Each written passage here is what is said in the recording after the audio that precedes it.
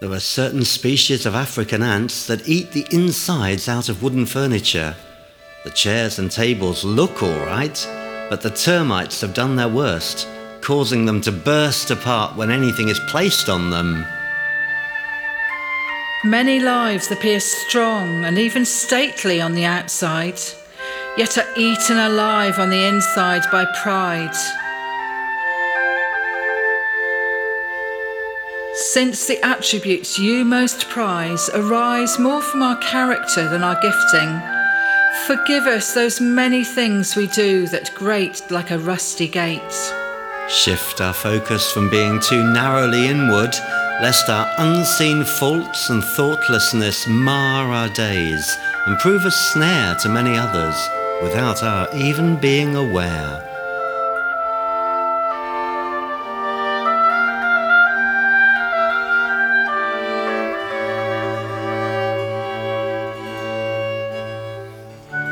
Catch us these boring ants and make our character more authentically sound, especially for those of us who get easily cross, subdued by stress or chronic complaint, or inflated by too high an opinion of ourselves.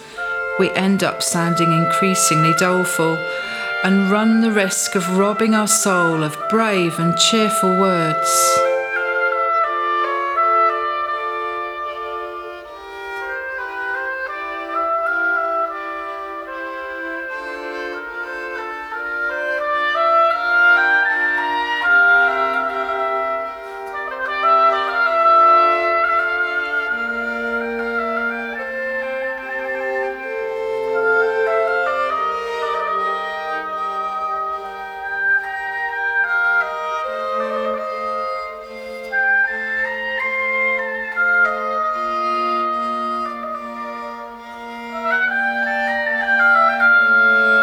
Lord, let me be a lifeline to those who are caught in swirling floods.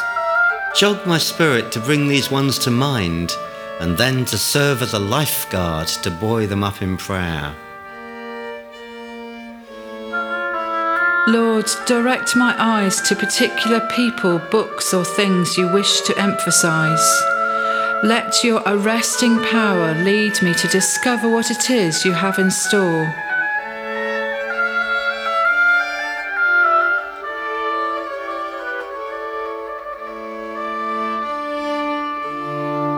You only give us nudges when something matters enough to you, but you rarely fail to prompt us when something significant is looming.